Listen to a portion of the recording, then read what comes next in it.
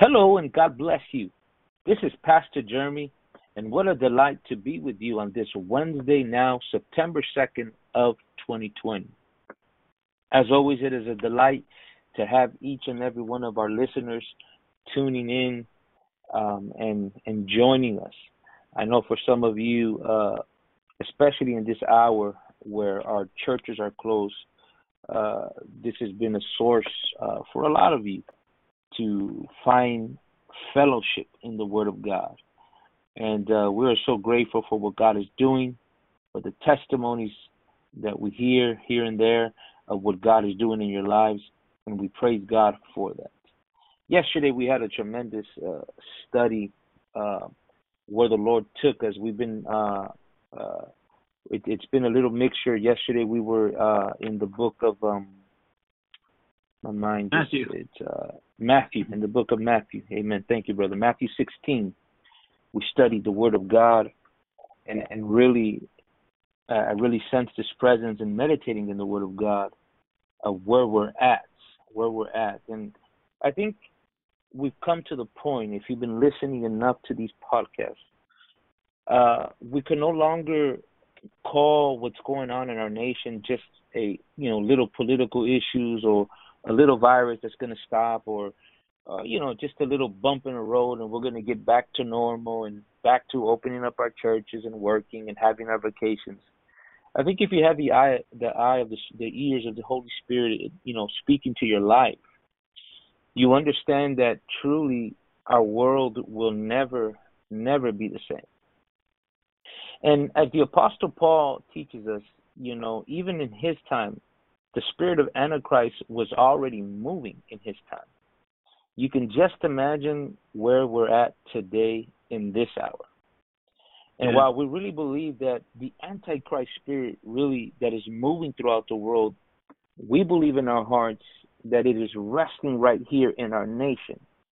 Not that this is this final destination, but for right now, this is where the focus is at right now. If you notice the last few months, the focus and all the eyes of the world have been in our nation. And what our nation has been displaying is everything but godliness. Fighting, division, political disaster, economical disasters, natural disasters, and so many things that are happening. It is for us to understand that this spirit is resting here in our nation for a short while, but it's here to accomplish something. And I believe it is the total destruction of our nation, to bring upon our nation the judgments. And these are the times that we are living in, and we're understanding that we are heading towards something. And there is a Gethsemane that is at the door. But we understand that in order, as I believe Brother Marty said, in order to experience the resurrection, you must go through Gethsemane, right? And that's the door you must go through. But all of it will be worth it. But we pray that these podcasts, and I say all of this just to encourage you, that these podcasts are here to bring enlightenment, to help you understand. Because those are the things, those are the questions, at least those are the questions that I ask myself. Lord, how do we properly process this? How do we properly prepare ourselves for what is coming? How can we know that we're going to be ready? Amen. And I believe the answers are found in the Word of the Lord. And that's what I believe God is showing us. It's sorry to take so long just to express a little bit what was in my heart this morning, and to speak to you guys and to encourage our listeners that God is bringing a revelation of the times with clarity and preparing us for what is already here and for what is coming. That being said, what a delight to be here with our panel. What a delight to be here with Brother Marty, Brother Fernando, and Brother Jeremiah. Anytime we get a chance to come together, it's always an honor to study the Word of God, because this is what it's all about. Amen. And so, Brother Marty, I'll leave it to you to share what God has placed in your heart as we study the Word of God together. Amen. Brother Jeremy, I could really sense the presence of the Lord, and the Lord moving in your heart, and I think that these are the days that we've entered right now. We began September just a couple of days ago, but like we said back then, we're headed to the last final quarter of the year, right? The last 4 months. And man, how quickly the first 8 months of the year went by. And everything that's happened, right? What you're talking about, the weight of it, the seriousness of it. And we've been noticing in the Word, as the Lord has been revealing to us, that there's really two reactions in the church to what's actually transpiring as we've gone along. In the beginning, everybody had an opinion. Everybody was jumping, shouting, saying this and that and the other. And yet, as we've gone on into the dog days of summer, as they say, we have seen a nation, and I hadn't really thought about it, Brother Jeremy, till you just brought it out. We've seen a nation, respond to the events of the day in an absolutely insane way. When you look at how the other nations of the world, as the coronavirus first started breaking out, if we think about it, right? When it first started breaking out at the beginning of the year, and really at the end of December, in November, as it began to spread throughout Wuhan, China, and then it began to cross out of those borders into the other parts of the world, we were actually watching it make its way to the United States. It really hit hard in Italy and Spain, remember, over in that time period when there was, all you saw on TV was all those coffins being taken to be buried, as much of the older population in Italy.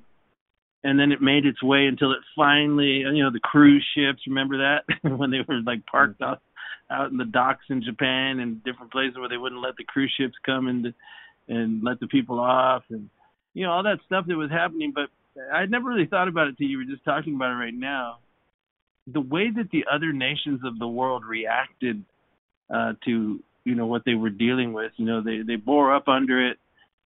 But the way then it came to the United States, right. Mm-hmm.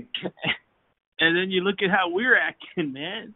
We're supposed to be, this, right? We're supposed to be this great paragon of virtue and light to the world, and what are we doing?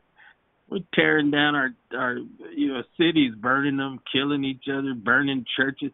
It's insane what's going on. Throw in all the preachers that have been falling since the beginning of the year. It's a mess. And I think you're right, Brother Jeremy. I think that these events have been exposing, the lack of the depth of the character that, that once permeated the United States, at least amongst its churches. We're not talking about the world. We're not talking about politicians. We're not talking about political parties, anything like that. And we're specifically dealing with the Church of the Lord Jesus Christ. And the fact that what's happening now, it really seems as if it came to rest on our shores after it made its way through Europe, and it came to us last in a way. And to see where we're at now is just incredible. And so now we've come into September, and we're headed to some very incredibly turbulent times, even more so than we've seen so far.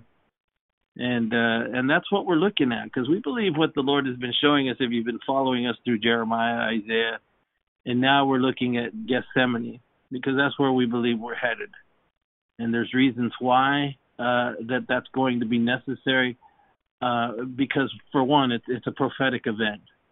And there are things we'll look at today that have to do with Gethsemane from a little different perspective, but I think just as enlightening, because there's so much we can learn from it, what led up to it, what happened there, and then what happened after. So today we're going to look at those things, and we want to begin, if you have your Bibles, those of you listening out there, we're going to begin examining this at another level today, beginning with the 37th verse of Luke chapter 22. And Brother Jeremy, would you mind reading to us verse 37 through 39, and we'll begin our study today in Gethsemane and the trial of the end-time church, in Jesus' name. Amen. For I say unto you that this that is written must yet be accomplished in me. And he was reckoned among the transgressors, for the things concerning me have an end. And they said, Lord, behold, here are two swords. And he said unto them, it is enough. He came out and went, and he was wont to the Mount of Olives, and his disciples also followed him. And his disciples also followed him. He was on his way to the Mount of Olives, which is where Gethsemane is, and that's what we're going to look at. We're going to explore that. We learn from this what Brother Jeremy just read in verse 37, 38, and 39. We learn from this an insight. There's an insight here that's revealed by the Lord. In verse 37, he said that these are the things that are concerning him. And also at the end of verse 37, he says, for the things concerning me have an end. This is leading to something. That's what he's talking about here. He says there is an end to this. There's a culmination that we're headed to. And it is one of the things, and we're going to quickly, just point this out as we go along in this study today, but, we're likening the things that happened in the beginning to the things that happen or will happen in our times and are already beginning to happen.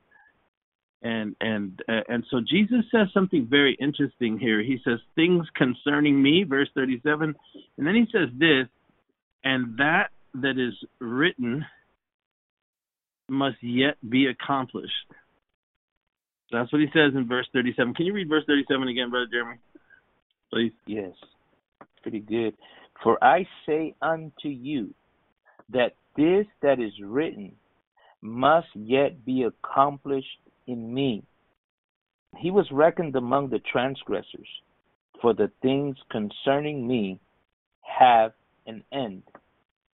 It's an insight the Lord is revealing here and comparing the beginning from the end. That what happened in the beginning is going to happen in the end. Like as the Lord was revealing here, the Lord would fulfill the scriptures. That's what he's talking about. And so it must be with his church. So what he's trying to alert his disciples to, because they're on the way to the Garden of Gethsemane, is what's about to transpire has been recorded in the Word of God. It's there and it needs to be accomplished. And like he was revealing to them that the scriptures must be fulfilled, they have a conclusion.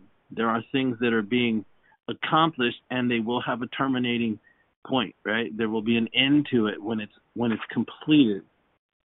And so with that kind of a thought in mind, we need to understand that that the Lord at the end is increasingly, as he's heading to Calvary, and as you read the Gospels, you'll see that he increasingly points his disciples to the prophetic scriptures.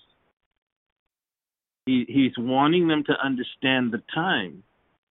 He wants them to discern what lays ahead, not only for him, but for them as well. Right? This is where we're headed, boys. That's what he's saying, And we're headed here because that is written must yet be accomplished.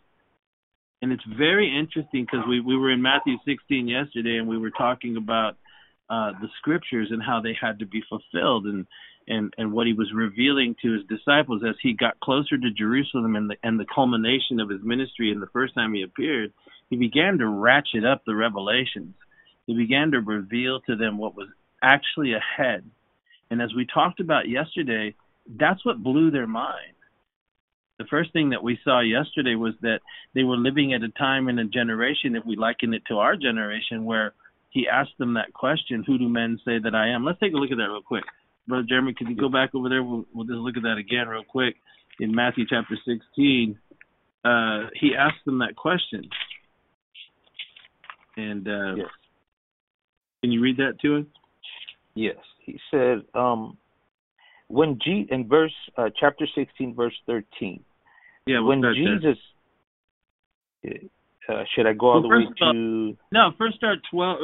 Read Matthew 16:12, and then through 15, 12 through 15. 15. Okay.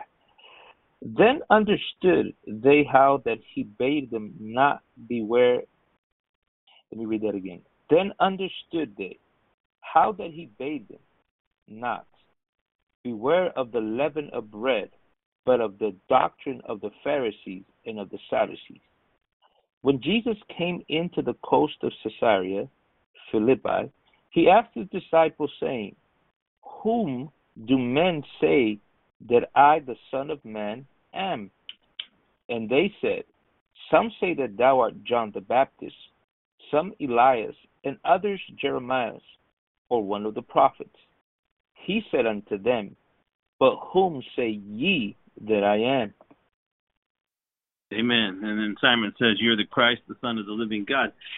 What's really interesting, as we were talking about yesterday there, is as he's getting closer to the end, he begins to bring them and move his disciples into a deeper understanding of what was lying ahead. And what he first began saying there in Matthew 16:12 was, he said, beware of the doctrine of the Pharisees and the Sadducees. And we don't have time to develop all that. You can go research who these groups of religious leaders were, but they were the ruling religious elite. And the doctrine that they had and that they held to was a doctrine that was looking for a particular kind of a Messiah, a particular kind of an appearance, or how God was going to establish his kingdom. And to put it simply, the doctrine they held was wrong. Their understanding of prophetic events was wrong. And Jesus was trying to warn his disciples, you need to be careful, because it's a leaven. It's the leaven of the Pharisees. It's the leaven of the Sadducees. It's their doctrine that I'm talking to you about, and the doctrine that they're holding concerning end-time events and the kingdom of God is like a cancer, and you need to be aware of it because it's erroneous. And it's important to be aware of it specifically at the time that it's getting ready to be fulfilled. And then he takes them away, and he leads them to Caesarea Philippi, and he begins to press on them. And I think what we see here in 16:13 is what we were talking about yesterday, and 14, is he asks them the question, who do men say that I am? And the response that they give is very much like what you'll hear today. If you ask people what the gospel of Jesus Christ really is, you ask 10 people, you pretty much get 10 different answers. Right. They said, some say you're John, some say you're Elijah, some say you're Jeremiah, or one of the prophets, whatever. But the fact of the matter is what we learn from that is that as we come to the end of time, the same pattern seems to be being fulfilled, in that just as men really didn't know who Jesus was back then, even so we see in our time, in our culture, in our nation, the same spirit. They really don't know the gospel. They really don't know who Jesus is. And then he begins to press on them in verse 15 and say, but who do you say that I am? And we talked about that yesterday, right? The reason he's asking that question is that he's about to connect it to the very gates of hell and what they're about to go through, because what he's about to reveal to his disciples, like we discussed again yesterday, we encourage you to listen to the podcast if you didn't hear it, is that I'm headed to the cross. Read verse 21, would you, Brother Jeremy, what he tells them?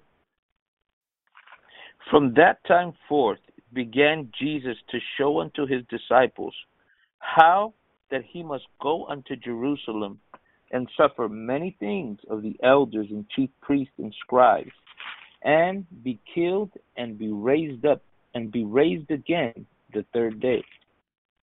And then what happens in verse 22 when he reveals this is the response from the Apostle Peter. What does he say?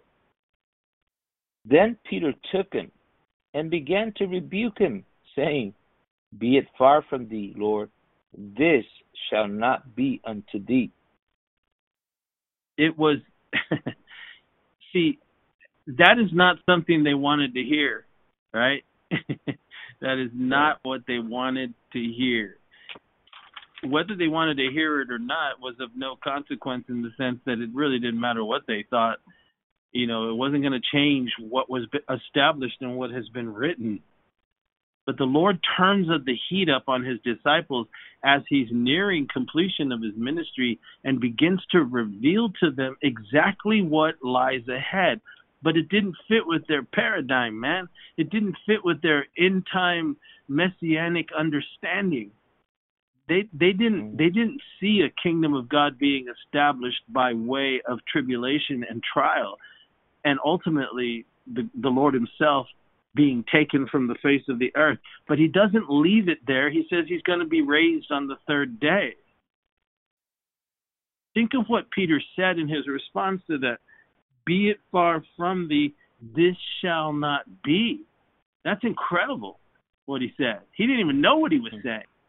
He didn't even know that his thinking and what he was saying to the Lord would say, was satanic, devilish. It was of the devil, that kind of thinking.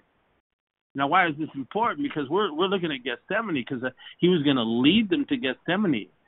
And Gethsemane is the place where issues are settled before you get to the very thing he was just saying was going to happen. Calvary, the cross. But the cross is not the end. It's the means to the end, which is the resurrection. And yet here we see that the understanding of the larger truth of what it is that God was doing and is yet to do was going to come by way that would not be understood at first, and in some senses be abhorrent to his own disciples. They didn't want to hear that. And consider this, brothers. They had been hooked up with him for almost 3.5 years to this point. And they kind of like threw their hat in, right? And as they went along, they'd seen magnificent things. And so in the emotion of it, and in the meditations of their own heart, even in their own discussions, because the Bible reveals how many times they used to fight with each other, saying who was going to be the greatest in the kingdom, right? And even in the final week of his earthly ministry, James and John's mother even came to Jesus and said, "Hey, would you let John and James, one on your left, one on your right, when you assume the position of your kingdom, right, your throne?" She says, "You don't even know what you're asking, right?" What did he do when she mentioned the king? Do you all know where that scripture is, real quick, where she comes up to them and says that? Let's see if someone can find that for me real quick. Are you able, where he tells them, "Are you able to drink from the cup?" When he talks to her, their mama. Matthew 20. Take a look. Matthew 20. Over there. Verse 41. 21? 21, excuse me. Yeah, well, let's start with 20 and read it and see what she does. Her mama comes to him and says what? Can you read that? Start there, Brother Jeremy, and read. It says 24. Read it through verse 24. Okay. And he said unto her, "What wilt thou?" She said unto him, "Grant Start with, that Brother these Jeremy, two..." start with verse 20. Verse 20. Okay. It says, "Then came to him the mother of Zebedee, children with her sons, worshiping him and desiring a certain thing of him. And he said unto her, What wilt thou? She said unto him, Grant that these my two sons may sit, the one on the right hand and the other on the left, in thy kingdom." Brother But Jeremy, Jesus answered, yes. before you, I was just thinking here as you're reading that, I want you to, let's consider this, because look what happens before this whole trip with the mama and the two boys, James and John, happens. Read to us 17, 18, and 19, and we'll talk about that just for a second, then continue reading the rest. Amen. Here we go. It says, "And Jesus, going up to Jerusalem, took the 12 disciples apart in the way, and said unto them, Behold, we go up to Jerusalem, and the Son of Man shall be betrayed unto the chief priests and unto the scribes, and they shall condemn him to death, and shall deliver him to the Gentiles to mock, to scourge, and to crucify him. And the third day he shall rise again. All right, so again, they're on their way to Jerusalem, right? They're going to Jerusalem. We just have been discussing Matthew 16. He's already revealed what was going to happen. Peter takes him aside and says, nah, man, this can't happen to you. Are you crazy? This ain't supposed to happen. He says, you know what? You're the devil. Get out of my face. That's basically what he said to him, right? And now they're getting closer to Jerusalem, and he says it again. You know, he bears down on what he says to him. Look, he says, we're going there. And what blows my mind, think about what he's talking about. I'm going to be betrayed by the ruling religious elite. They're going to condemn me to death. They're going to give me to the Gentiles, who are going to mock me and whip me and then crucify me. And I'm going to rise again on the third day. Then comes their mama. It just blows my mind. It does. It's like, what? Then comes their mama. It's the same today. It is. That's my point. You know what? You know, it's the same today, because here we are on the verge of you know, going through the way of Gethsemane, you know.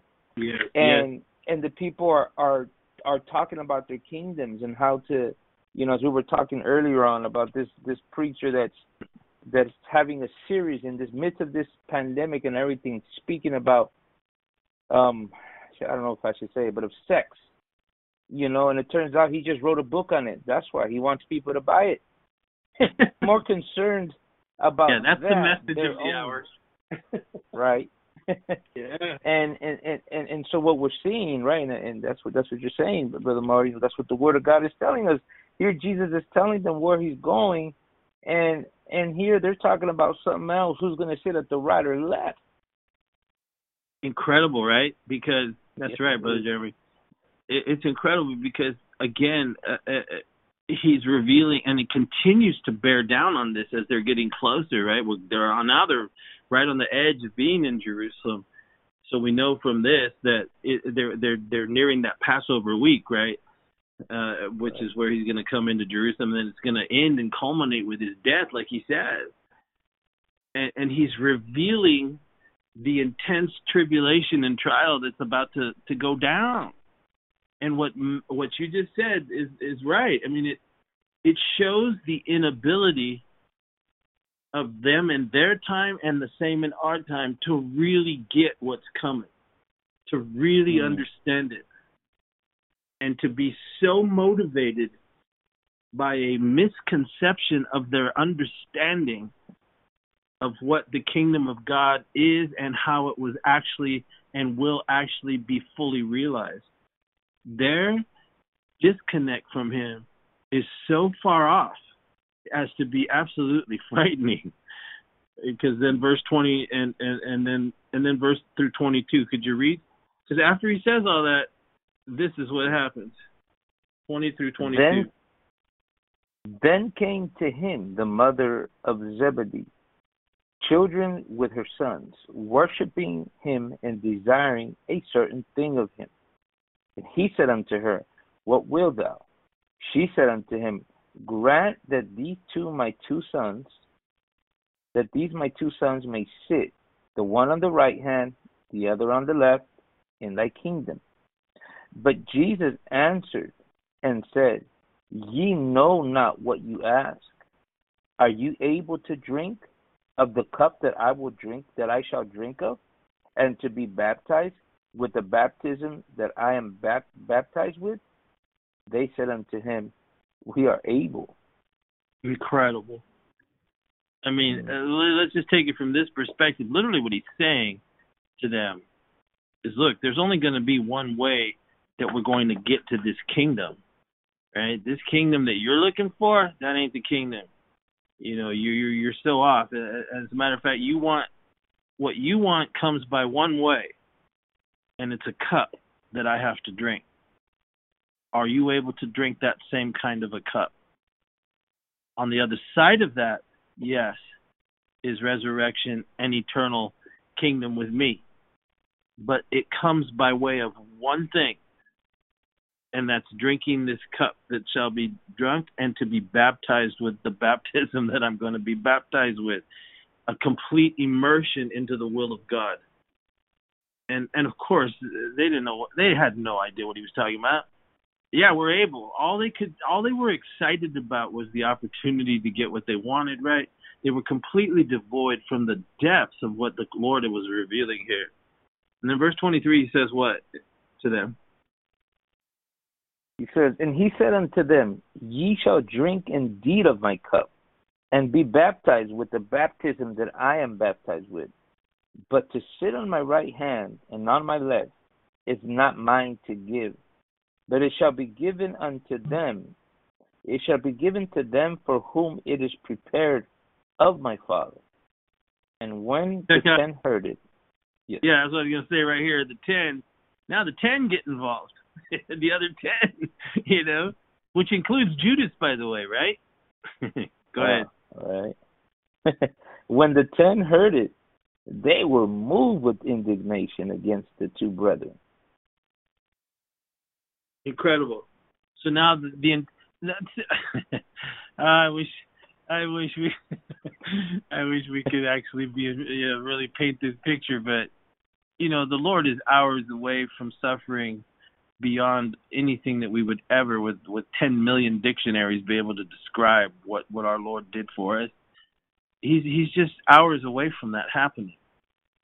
And right. And here we've got the we've got the pillars of the church, right? I mean, these are supposed to be the guys that are going to be the foundation stones of the church. And they're so caught up in their own thing.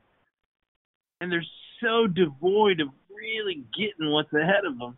Thank God they figure it out, of course. But this just shows you, because we're only days away now, right? It's right ahead of them. And they have no idea just how far off they really are. And that's a scary thing that we need to pay attention to ourselves, right? Don't you think? Yes. Praise God. So now they're fighting, right? And Jesus goes on to say, verse 25 through 28, brother, what is it? But Jesus called them unto him, and he said, you know that the princes of the Gentiles exercise dominion over them, and they that are great exercise authority upon them. But it shall not be so among you. But whosoever will be great among you, let him be your minister. Go to verse 28.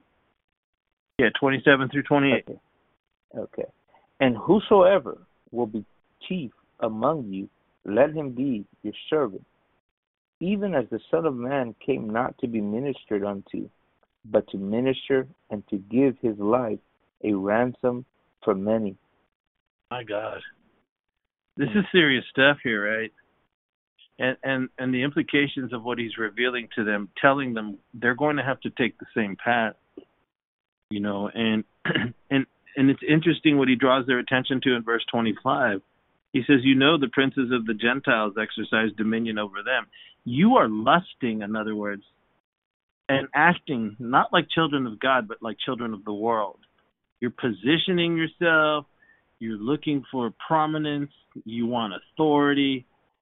And you're so far off in your understanding of what it is that true greatness is all about. And he says it's not supposed to be like this among you. You're supposed to serve one another, right? The greatest amongst you will be the servant of all. And then he uses his own self as an example, the supreme God of the universe. I didn't come to be ministered to, but I came to lay down my life and to minister to others as a ransom for many. It is so amazing to me that all the way to Jerusalem, he was beginning to reveal to them every step of the way at a deep level what was actually ahead of them, and they just didn't get it. From who do men say that I am? Nobody knows who he is. And even when they have a revelation of who he is, they don't want to receive what he has telling them is yet ahead of them. And the same thing is happening in this church in our country. And the reason that we bear down on the church in the United States is because it is supposed to be the seat of Judeo-Christian thought and expression throughout the whole world. From here flows all the Christian media around the world, for an example, and the big-time preachers, right? But it's anything but what the Lord is preaching, anything but what he was revealing to his disciples in that day. We're not hearing anything like that. Like you said, that pastor from wherever he is, in the middle of everything that's going on, his message from God is about sexual relationships. Seriously? I mean, and he's a mega church pastor, right? He's a big time dude, right? Yes, he is. Yes, he is. I don't know who this guy is. You were telling me about him before the podcast, but really, dude, that's the word of the Lord, huh? My God. It's so disconnected, man. So again, let's go, brother. Yes, man. Go ahead, brother. As a shepherd, as the responsibility that we bear, to feed the sheep. These very false preachers and ministers that are here in our country today are the very first ones that are going to run when trouble comes. They're heartless. They just care about their own belly, their own, about themselves. They don't care about the people.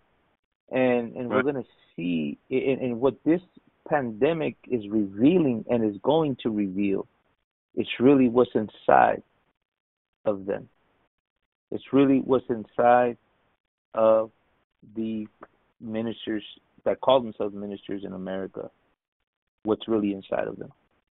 It's coming out, right? The heat is exposing it. It's what Jesus said, right? That which is spoken in secret shall be shouted from the rooftops, right? That which is hidden shall be revealed. Brother Fernando was talking about that just before the podcast today. These things are coming to light. These things are opening up. Brother Jeremiah, speaking from his own. Brother Jeremiah, share a little bit of what you were sharing before the podcast, what you see happening right now. Yes, before the podcast, I was just sharing my heart, just on, just meditating on what we've been speaking about these past couple months, and just everything that's going on, seeing different believers and just different people in the world, and just seeing how everything has changed, and nothing really will ever be the same. Speaking for our nation. Nothing will never be the same coming out of this pandemic. And it really just goes to show that we have begun to see the judgments of God in our nation. And really, it at first it's hard to grasp, because you read it in the Bible, but you really don't think you'd live to see it happening. But it's happening before our very own eyes. And as the judgments of God are coming, it's exposing the false church, and it's exposing a lot of what's been taking place for many years now. And the Bible says that Jesus is the way, the truth, and the life, right? And so Jesus is truth.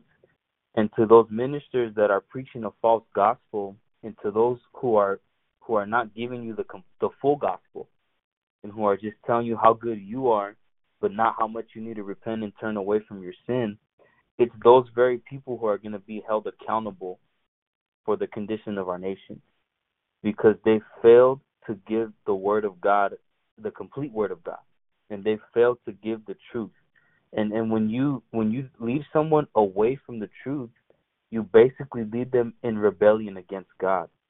And as we see so many different things happening with battles with racism and all this COVID stuff and all these protests and rioting, all of that is a side effect of the real issue in America. And the issue is that they've turned their back completely against God, And it's literally only a matter of time. Not even a matter of time. We've already begun to see God begin to visit this nation, or the people that were once his, and we're beginning to see God judge the nation. And it's a hard reality to grasp, but to the listeners out there, I encourage you, go over the word, go over what we've been talking about, because we're going off the word of God. We're not going off of our opinions. We're giving you the word, and we're showing you, look, this is what the word of God is saying, and if we apply this to what's going on in our nation, we see that judgment is on the horizon. But also, as we do see the judgment coming, we understand that that's an even greater sign that Jesus Christ is coming back again really soon. And we as a nation, we as the people of God, and to those who truly have eyes to hear, eyes to see and ears to hear what the Spirit of God is saying, now is the time to prepare yourself spiritually, because we're about to enter a Gethsemane. And really what Gethsemane was a place of pressing. And it's a place where it's pressing you really hard, but you have to go through that in order for your oil to flow. And we really need to prepare ourselves spiritually, because what's on the horizon within the next couple of months, it's not something that we can be messing around with. And there's really, like we've been saying over the past couple of months, it's almost like if there's a separation taking place between those who truly follow God and between those who are 1 foot in, 1 foot out. It's basically you're either with the Lord or you're going against the Lord. And I really do pray that you as a listener really take heart to what we're saying, and really ask the Lord to show you what it is we're saying, to reveal to you that we're entering some tough times. And it's no joke, because we need to be spiritually prepared, and we need to tune our ears and our heart to what the Lord is saying. Because remember, like we said earlier, with the prophet Jeremiah, it was revealed to him that the judgment of God was coming. And he was a little kid. And so if the Lord can reveal something like that, of that magnitude, to a little kid, he can reveal it to you. But your heart has to be in the right place. And I really plead with the listeners, please really take a look at what we're saying, because it's no joke. And even to go along with what we've been talking about here, it's the condition of the church, really, because we have a guy who's preaching a sermon series and saying that he's hearing from God when everything else is taking place around him. Like, it's almost like if he's enclosed himself and thinks he's right, but really, it's like, no, bro, like, there's something else going on. There's something much deeper than that going on. Like, don't you not see it? And it goes to show that we're about to enter a tough time, but yet these ministers and a lot of the church today is just focused on making profit off of you. And it's, it's sad to see that. But again, we plead with the listener, just take to heart to what we're saying, really analyze what we're saying, really dig deep in the word, and you'll go to find out that what we're saying is true, because it's not our own opinion, but it's based off of what the word of God is saying, and it's based off of what's happened and what the Lord is saying. And to those who truly walk closely with the Lord, your eyes are going to begin to open, and you're going to see clearly that we need to prepare ourselves spiritually. And yeah, man, yeah, and that's very well said, and that is exactly the important thing that the Lord kept pointing them to as he entered the final phase, just before the resurrection. There's a Calvary coming. And Gethsemane is simply that place of preparation for that Calvary experience. And you see, the scriptures reveal to us that the end time will witness just the very same thing unfolding. And with that in mind, then we need to take a look at how it happened before, so that we can understand what is going to happen again. Because we learn what is ahead of us by what has been before us, really. The Lord at the end increasingly began to point his disciples to the prophetic scriptures concerning himself, concerning the trials, concerning what he must suffer. He kept telling them, this is what's coming. Right. They didn't want to hear it. They didn't want to allow it to even invade the space of their thinking. Were you going to say something, Brother Fernando? Yeah, no, we spoke about these two, the mother of these two disciples that wanted one to sit on each side of Christ, right? One to the right, one to the left, and really he was preaching something completely different, right? He was basically telling them that, hey, you really don't know what you're asking for. The truth of the matter is, you can't endure what it takes to sit at the right hand or the left hand. That's really not for you. It's really me who's going to do it. And whether they realize it or not, brother, and we spoke about this many a times, that kind of attitude was really the attitude of the devil. Yeah. It was the attitude of the devil manifesting itself through them, because that's ultimately what the devil coveted. It was that kind of position, right? It was to exalt himself, right? And so the Lord rebukes them, basically says, you don't know what you're asking for. You have no idea what you're asking for. You're not ready to drink this bitter cup, right? And Jesus did that. So, and I'll make this point, because ultimately all of Christ's ministry is leading his disciples to a Gethsemane kind of ministry, a crucifixion, right? That's really what awaits us, whether literally or spiritually, is really where he's taking all of us. Yeah. And I'll say this: if we're really there as a nation, the church, the body of Christ at large around the world, if we're really heading towards a Gethsemane that's ultimately going to take us to a cross, right, and then ultimately a resurrection, if we are heading there, and that is the message that is being proclaimed by the Holy Spirit to his church today, to just yield to this Gethsemane process that is taking place around the globe, with this world system that's implementing itself, this antichrist system that is implementing itself. If that is the message of the Lord to the church today, then anything that goes against that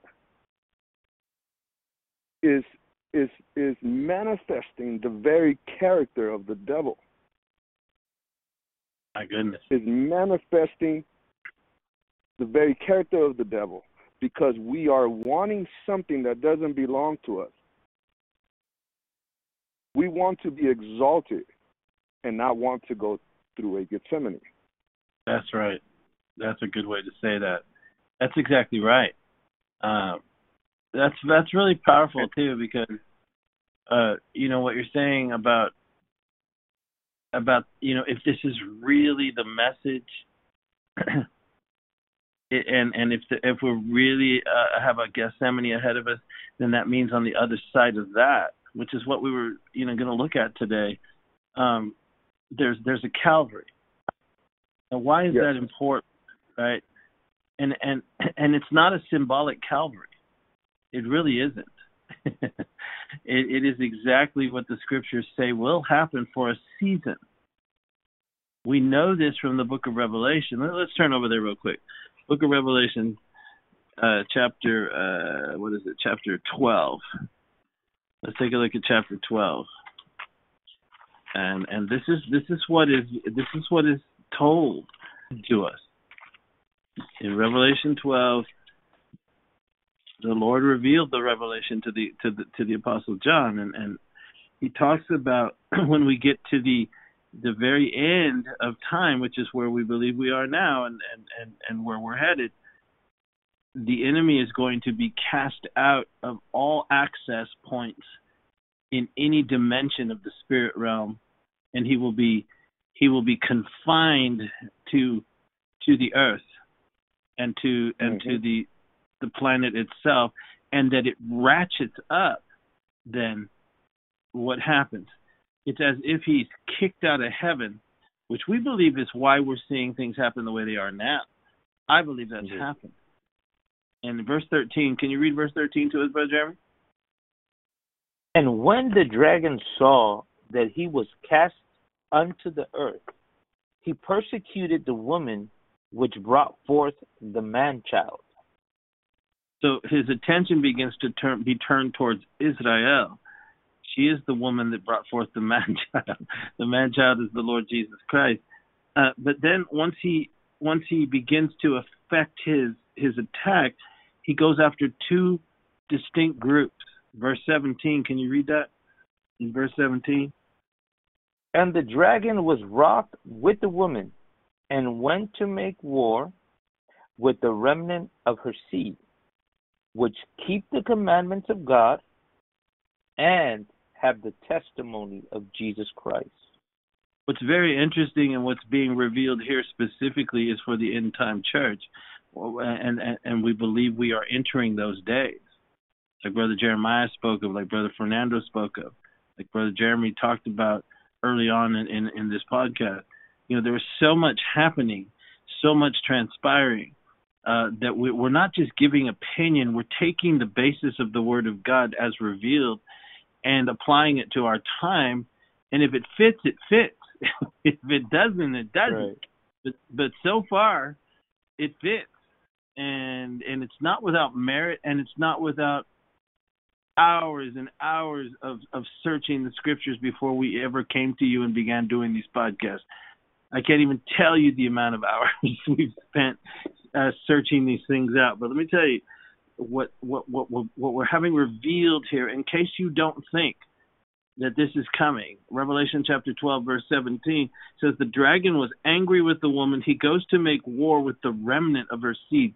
That is the end part of the seed, the last part, the remnant of her seed. That's Jesus Christ, which keep the commandments of God. Those that follow the law or keep the commandments of God can be defined in multiple ways. But in this sense, it really is defining the Jewish people. We know that because as we go on into Revelation 14, I think it's Revelation 7 actually, where 144,000 of the nation of Israel are identified as being sealed with a seal in the final 32 months of human history. And so our attention is drawn to them.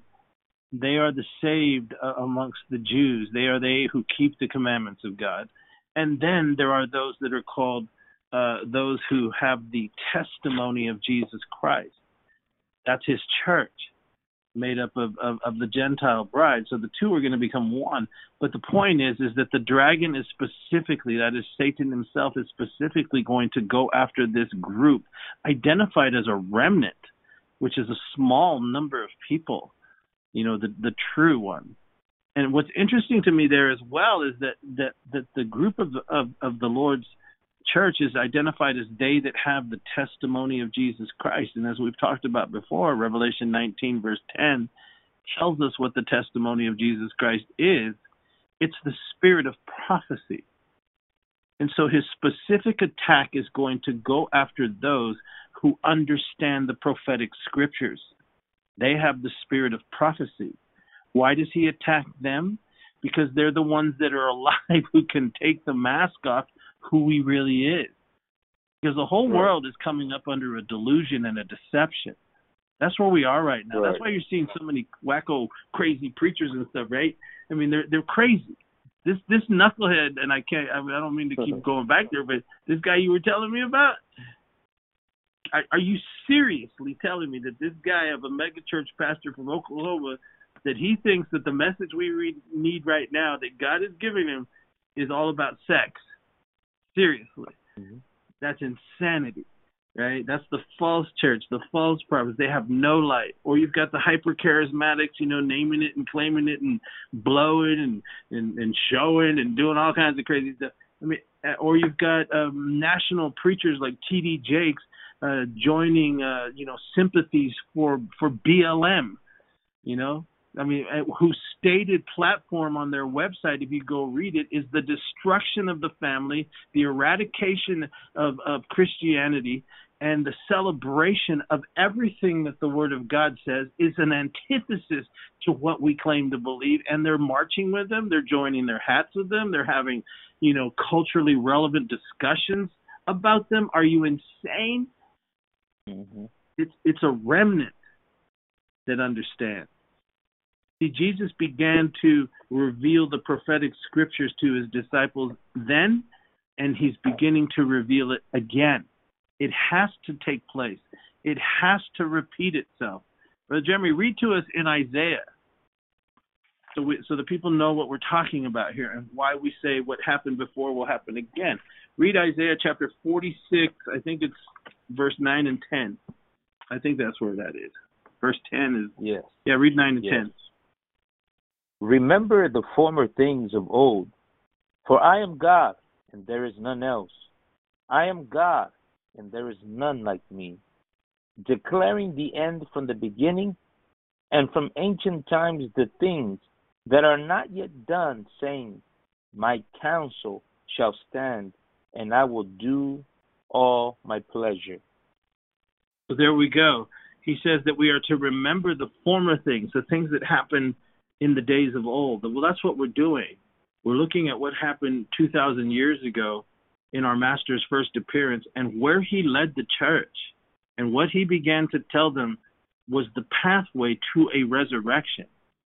That resurrection is the first fruit. He became the beginning of the creation of God, so that he's both Lord over the past, the present, and the future.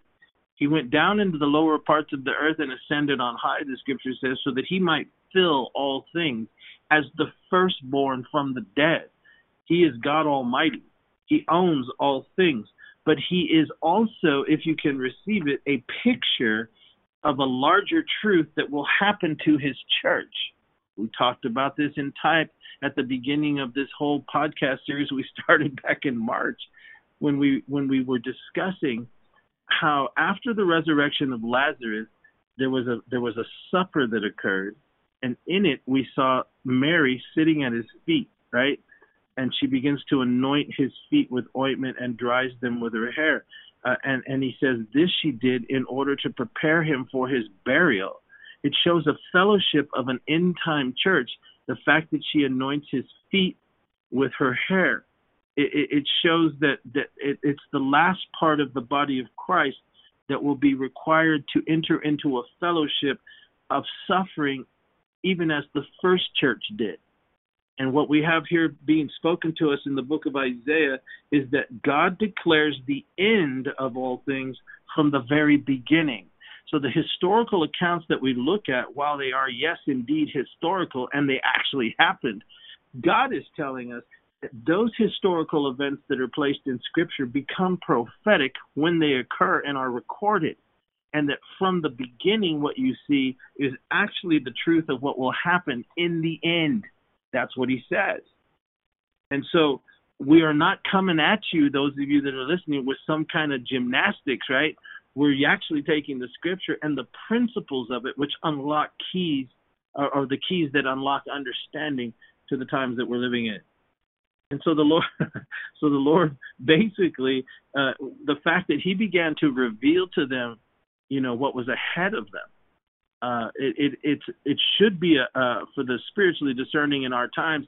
That should be a marker to us that we need to look at those things, how things concluded in the beginning, and how how they came to an end, and then what happened afterward. It all pressed towards a Gethsemane, a Calvary, and then, because he included it, right? On the third day, he will rise again. He always included the resurrection, but there was a means to the resurrection. Just like it happened in the beginning, that Jesus himself rose, there is a resurrection that is awaiting us. But there's one path to get there. That's what we laid out this whole thing today. Peter begins to argue about it. This can't be this way. What you said, Brother Fernando, was profound. To resist that is to become in league with satanic ideology. Beware of the doctrine of the Pharisees and the Sadducees, he told them. Beware of incorrect understanding and perception of the Scriptures. That's what you were saying. And Jesus goes on to rebuke Peter, right? That's what he said, you get thee behind me, Satan. You're an offense. You don't savor the things which be of God. You're not looking at the big picture. You don't understand the full expanse and the scope of what's happening here. So as we head towards what the book of Revelation is predicting and what the prophets and the apostles have told us is coming, a fiery trial, an hour of trial. But we have the promise of the Lord. Turn over to Revelation chapter 3:10, Brother Jeremy, would you? I'm just skipping all over the place today. Good stuff. Revelation chapter 3. It makes you wonder if people read the book of Revelation, like as though it's some allegory or, Right. some story, some fantasy story, right? Or, I mean, when I read it, I believe it's literal to me. When I read, "Woe to the inhabitants of the earth, for the devil has come down to you, having great wrath." Yes. I don't know how people read that, but what it's I not read allegorical, is that's for sure. He's coming. He is coming right. to this earth. He's been coming. He's going to manifest himself. So what we are seeing in this chaos and craziness in this nation, it's just that. It's him getting that much closer to manifesting himself in the earth. That's incredible. Heavy stuff. It is heavy stuff, right? And ultimately, that's exactly what we see happening in Gethsemane. We see the devil manifesting himself through a man. He came down to the earth, and this man was Judas. He's the one that betrayed Christ. That's right. That's right. And it's really scary, too, because if you think about it, it was one of his own disciples that became holy, right?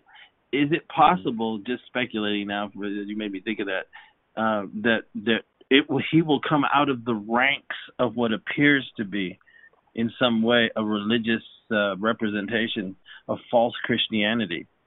I mean, when we see these preachers and what they've become and who they are and how they act nowadays, it's not beyond the realm of a possibility that he's going to be a religious man, in the political realm, right? In the military realm. Judas was one of the 12, man. And it's interesting. Just an interesting side note and side thought. But here we have, again, something that the Lord talks about here in verse 10. Can you read that to us, Brother Jeremy? Yes. 3:10. Because thou hast kept the word of my patience, I also will keep thee from the hour of temptation, which shall come upon all the world to try them that dwell upon the earth. And then he follows that up by saying, "Behold, I come quickly." We won't get into all that, but look, here we have the words of Jesus to the sixth church of Philadelphia, right? He identifies something called the word of his patience. He talks about the hour of temptation, and then he talks about it futuristically. It's going to come upon all the world to try them that dwell on the earth, in case we didn't know what he was talking about. This is something that is global in nature, global in scope. And he's talking about trial, scrutiny. That's what temptation means. It means to be dragged before the court and brought up under the scrutiny and the trial that's coming upon all the world. He's talking about interjecting himself into that very trial and strengthening his people, specific people that are like the Church of Philadelphia. And we could look at that another day. But my point is this. He's predicting a time when the whole world will come up under a Gethsemane, if you will, a trial. It's going to affect the whole planet. I think we're well into that now. We're in the beginnings of it, but we're well into it. It's begun. And the heat is going to be turned up. But we have the promise here from the Lord to this Philadelphia-like church that I'm going to keep you. What is the word of his patience? Read Revelation 13:10, Brother Jeremy.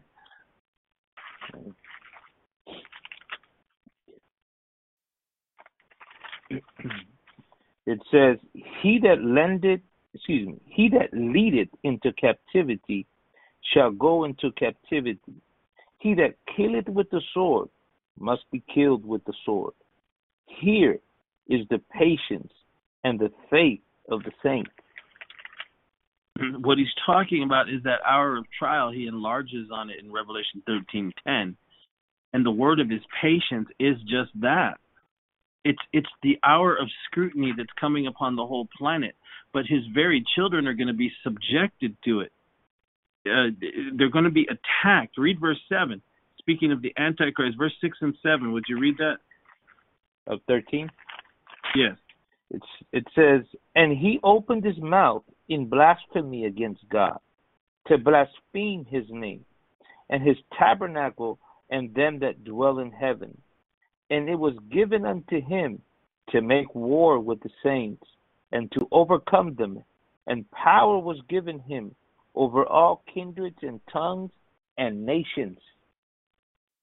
And all that dwell upon the earth will worship him, whose names are not written in the book of life of the Lamb slain from before the foundation of the world. If any man has an ear to hear, let him hear. He that leadeth into captivity shall go into captivity. He that killeth with the sword must be killed with the sword. Here is the patience and the faith of the saints. What's being revealed there is what we're talking about is ahead of us in the years ahead. It's coming quickly. There is the rise of an Antichrist global state that's predicted. There will be a leader that is infused and possessed literally by a spirit, by a king called Apollyon from the bottomless pit, whom Satan himself will open that pit and let him out, and he will go into perdition, the same name that was given to Judas, the son of perdition. He's going to fill this guy, which we call the Antichrist, who's the full expression of what Judas was in the garden, what Judas was in the Last Supper upper room experience when it was revealed that he was the one that would betray the Lord. He's a type of the Antichrist. And here what we're having revealed is what is revealed also in the book of Daniel, is that there is a time when the Antichrist, for a 42-month period, he will go after the saints of God. In verse 7, it is given to him to make war with the saints. That's what we're trying to prepare the mind of our brothers and sisters. That is what we feel that the Lord is revealing to us in his word. Before we get to this point of patience and faith, we have to settle it in our heart what is ahead of us. Remember, before they got to Jerusalem, that's what we started with yesterday in Matthew 16, he began to ratchet up the heat in their biblical understanding. He began to take them to the prophetic scriptures. He began to press on them. He asked them, who does everybody say that I am?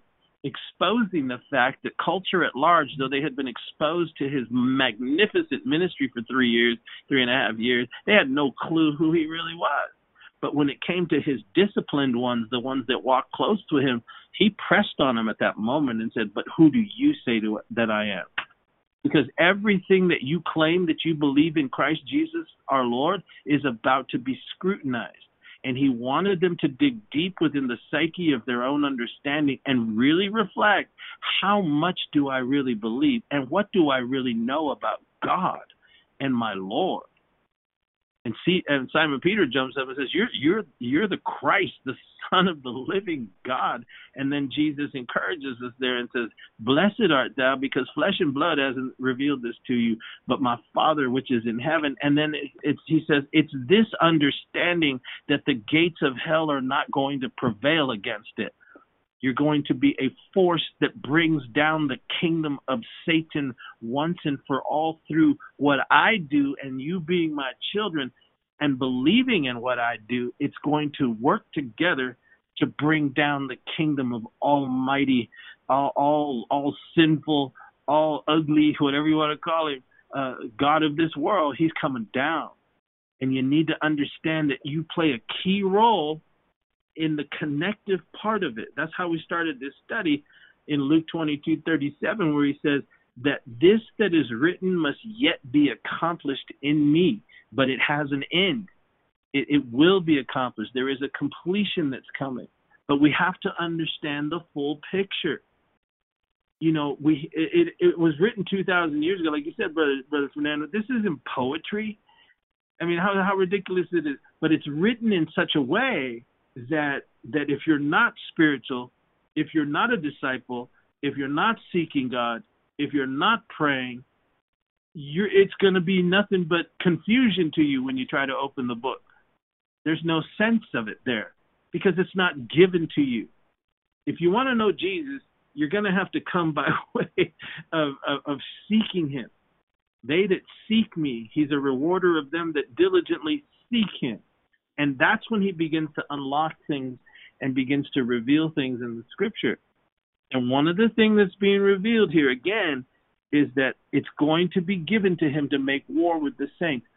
Is it any wonder, brothers and sisters that are listening out there, if we haven't scared you half to death by now, that what we see taking place across the cities in this country, those unruly, lawless people, that's exactly what we see. It's a spirit of rebellion. It's a spirit of lawlessness. Those are the qualities and characteristics of the devil himself. Those are the qualities and the characteristics of the coming lawless one, the coming wicked one. His children are already beginning to rampage. They have let them out of the box. Have you ever asked yourself, where are they getting all these weapons? Where are they getting all these gas masks? Where are all these high-tech cameras they carry around? How is it they're traveling from city to city? Who's paying for their food? Who's paying for their hotel rooms? Do you have eyes to see? There are powers behind the scenes that are generating this kind of evil across the world. But the church in this country is asleep, most of it. But that's changing. God is coming and sounding a trumpet. God is sending the spirit of Elijah. He is going to have a people made ready for the coming of the Lord, and he's beginning to wake us up, and he's beginning to prepare us mentally. That's why John wrote here in 13:10, this is going to require faith and patience. Jesus said it to the Philadelphia church in chapter 3. It's going to try the whole world, but I'm going to keep you in it. I'm going to protect you in it. What he means by he that killeth with the sword must be killed with the sword, and he that leads into captivity will be led into captivity. He's talking about the Antichrist. And he says, but here's faith and patience. Read that again, verse 13:10. Would you, Brother Jeremy? Yes. Keep going back and forth here, but here we go. It says, he that leadeth into captivity shall go into captivity. He that killeth with the sword must be killed with the sword. Here is the patience and the faith of the saints. So the one that he's referencing, the he that leads into captivity, is the devil. It's the Antichrist. He just referenced him that he's going to make war with the saints. He's going to lead them into captivity. He's going to kill. Some of the church is going to be required to go through this Calvary experience for their faith. But he wants us to know, he leaves the promise there in verse 10, the one that's leading into captivity and the one that's killing with the sword, he's going to be held captive. He's going to die by the sword. But you're going to have faith and patience until that day comes about. And we need to understand that it's a short period. You know, when Jesus was confronted in the garden, he called it the hour of darkness, right? He called it the hour of trial. It's a very brief period, but it is the Bible. And if we're not prepared, because where that takes place, Jesus forged ahead for us. He's the one who forged that victory in Gethsemane for us. You know, he endured it before we'll have to endure it. And the fact that he didn't go alone to the Garden of Gethsemane, but he brought his disciples there with him, it meant that they too were becoming part of the forging of the end from the beginning that we just read in Isaiah 46:10, right? They became part of the prophetic historical narrative. And because they were led there, they were a beginning from the end type understanding. We have to look at where he took them, what they experienced, and ultimately what they became, which were the great apostles of the Lord and Savior Jesus Christ. The reason that we even know about him is because those guys. But they were armed and led in that direction by the Lord, even though they were so disconnected at the moment that it was about to happen. And I fear that that's what we're witnessing right now. People are so disconnected in the church from the reality of what's happening. But God is beginning to move amongst his people and stir them as it begins to dawn on them. Like Brother Jeremiah said earlier, it began to dawn on him that, what we're going through, it isn't what we thought, If you go back to when America was put under lockdown, like we talked about a few days ago, we were told it was going to be 2 weeks, right? 15 days. And then we were going to come out and have this great and glorious Easter celebration, right? And all this stuff we were hearing. But as the months and weeks have gone along, it's beginning to become even more apparent that this is not the same as it's always been, and that things have changed, are changing, and are going to change in such an extent that those who have not armed themselves with the correct understanding according to the prophetic scriptures, they're going to end up like the disciples did at first, right? When it all came down, what did they do in the garden? They all scattered and they ran away because they weren't in the right place. Everyone but John, right? Right. And that's for another day, which we'll examine. Well, listen, man, we have barely even scratched the surface. We really didn't get into the story today, but I felt like the leading of the Spirit and the things that were shared today were very, very insightful and profound in thought. And it's good to hear, what the brothers are saying today. It really encouraged my heart because that's where we are. There's something very interesting here, and I hope we can when we return. And brothers, you carry these podcasts forth because I'm going to preach. I ask the people to pray for us. I don't go anywhere except I feel like the Lord wants us to go, and so we're going back. And we're going to try and encourage the brethren in what they're experiencing right now, and bring forth some of the word that we've been sharing with you. And so keep us in prayer, and I pray you brothers, just share your heart in these next 2 podcasts.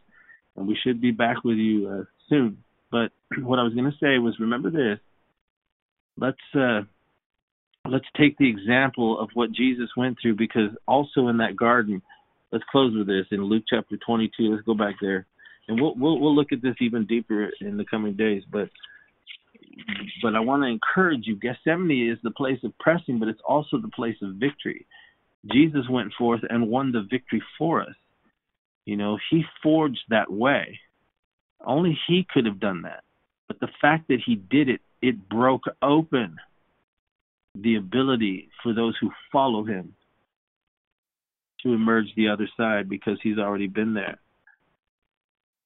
When he gets there, are you there, Brother Jeremy? Yes. Read verse 39 to us, would you? It says, and he came out and went, and as he was wont, to the Mount of Olives, and his disciples also followed him. Right. His disciples followed him there. That's what's happening right now. It wasn't the thousands who heralded him as the Messiah when he came into Jerusalem, right? They were all gone. There's no more palm branches waving and a tumult happening in the city. This is now reduced. When we get to this Gethsemane experience, it's going to be whittled down to the disciples. That is the disciplined ones. That is the true church. That is the true believers. They will follow him there, and he will lead us there. And it becomes incredibly intense. And we're not going to dig into it today, but I just want you to see something here in verse 42 and 43. Would you read that, Brother Jeremy?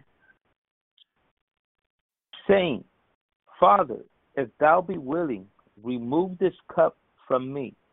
Nevertheless, not my will, but thine be done. And there appeared an angel unto him from heaven, strengthening him. Incredible. We're not going to go through this experience on our own. If need be, and it will be necessary, we will have help from heaven, man. Our Lord had it. We must understand that what the Lord is revealing here and what's being revealed to us by the Holy Spirit in this account. You won't find this in any other gospel. It's just right here. Something amazing and something to draw on, in the days ahead. Because remember this, the Lord endured this garden experience as a man. He could not endure with anything outside the Word of God. He couldn't draw from something outside the Word. Remember what he said, that the Scriptures would be fulfilled. So this angel coming to strengthen him is almost as if, wait a minute, we're going to help him out here because he needs help at this moment. Well, yes, but he couldn't have an angel come to him outside the Word. Remember what he said, I don't do anything but what I see the Father do, and I don't say anything but what I see the Father say. And so the question of what's actually taking place in this struggle is a question of judicial precedent. It's legal. It's legal in the councils of eternity. It had to be. Because if there was assistance given to the Lord outside of the legal mandate of the established word of the Father himself in the Scriptures, then this would have broken it. And so we have to understand that he endured as a man, but he couldn't endure with outside help unless, period. And the only help he could receive had to have already been established within the legal document of the Word of God itself, or it would disqualify everything. Everything the Lord was given can be found in the Word. And the angel appearing to strengthen him, it had already, you want to see how cool God is? It had already been established hundreds of years before, and they drew upon that legal precedent, and it came in effect in this Garden of Gethsemane experience, and it's going to come in effect for us because the Lord was strengthened. Remember what he said? When that hour of trial comes, when that hour of temptation comes, I'm going to strengthen you. I'm going to keep you. Look what he drew on. Turn over to, I think it's 1 Kings. Where is it? I wrote it down here. I can't find it. 1 Kings chapter 19. I hope you understand what I'm saying to you. It's not pause, go back and hear what I said. It's judicial precedent. He couldn't just say, send an angel, I need your help. He could have. He said, I could ask for 12 legions of angels if I want to, but how will the Scriptures be fulfilled? Everything had to already have been established in the Word, and it was. It's happened before. And so it was a legal right to assist him in this fulfillment of Scripture. Where did I tell you to turn? 1 Kings 19. 19. Look at something that happened here to the prophet Elijah. He runs from Jezebel. He's afraid for his life. He's absolutely worn out. He can't deal this pressure anymore. And then he goes out into the wilderness. And start reading, brother, would you, in verse 4, and read it through verse 8, 4 through 8. But he himself went a day's journey into the wilderness and came and sat down under a juniper tree. And he requested for himself that he might die, and said, It is enough. Now, O Lord, take away my life, for I am not better than my fathers. And as he lay and slept under a juniper tree, behold, then an angel touched him, and said unto him, Arise and eat. And he looked, and behold, there was a cake baking on the coals, and a cruse of water at his head. And he did not eat and drink, and laid him down again. And the angel of the Lord came again the second time, and touched him, and said, Arise and eat, because the journey is too great for thee. And he arose, and did eat and drink, and went in the strength of that meat 40 days and 40 nights unto Horeb, the mount of God. Incredible. So what we see here is that hundreds of years before, for the prophet Elijah, an angel was sent to strengthen him. And it was recorded in the scriptures. And so it became a legal precedent within the Word of God itself. I know this is difficult for some of you to understand, but that's what we witnessed in the Garden of Gethsemane. A man was given strength by an angel. It wasn't something that occurred at that moment. It had happened before.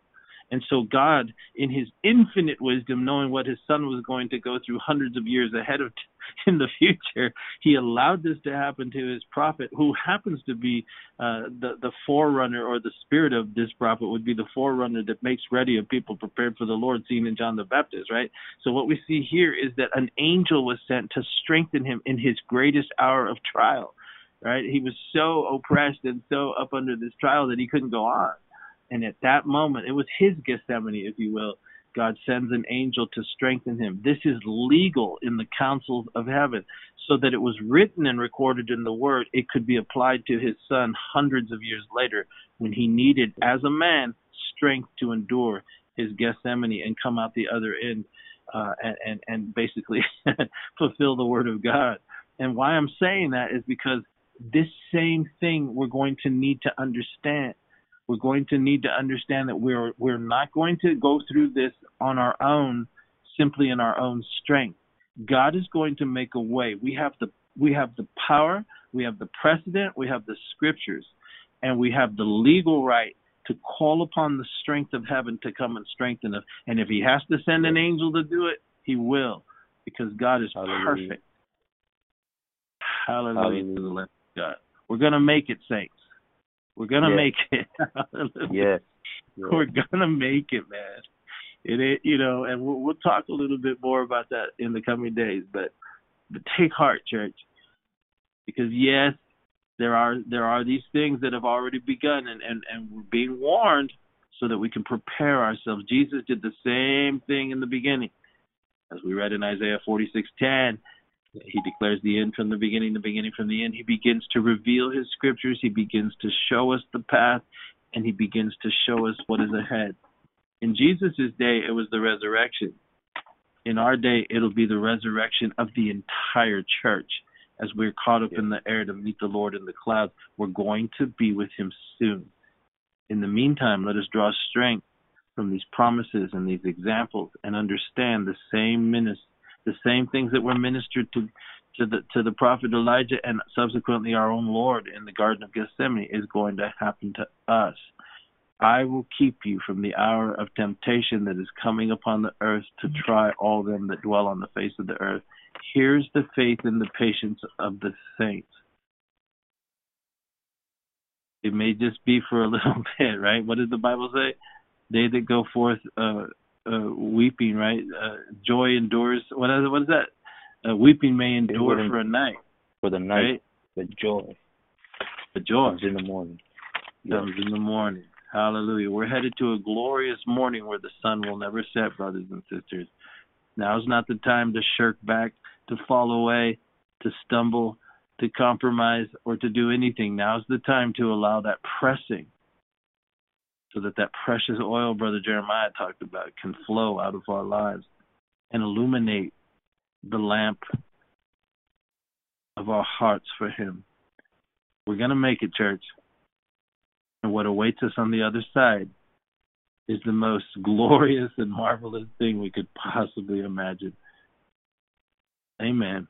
Anybody else have anything else to say? Couldn't have said it better. Praise God. Hallelujah. Jesus was not afforded anything that is not afforded to man. Amen. And it's ours. It's ours. This is the victory, John says, that overcomes the world, even our faith. Hold on to your faith. Amen. And we pray that you've been blessed today, brothers and sisters, and all our listeners. We pray that this word has, we believe God has sent it to encourage somebody and to let you know that we are not alone, that he will never leave you. It's a promise. It's not a supposition. It's a promise. I will never leave you. I will be with you unto the end of the world. Amen. We pray that you've been blessed, and we pray that you join us again in our next podcast. And may God bless you. May God keep you. And as always, keep looking up.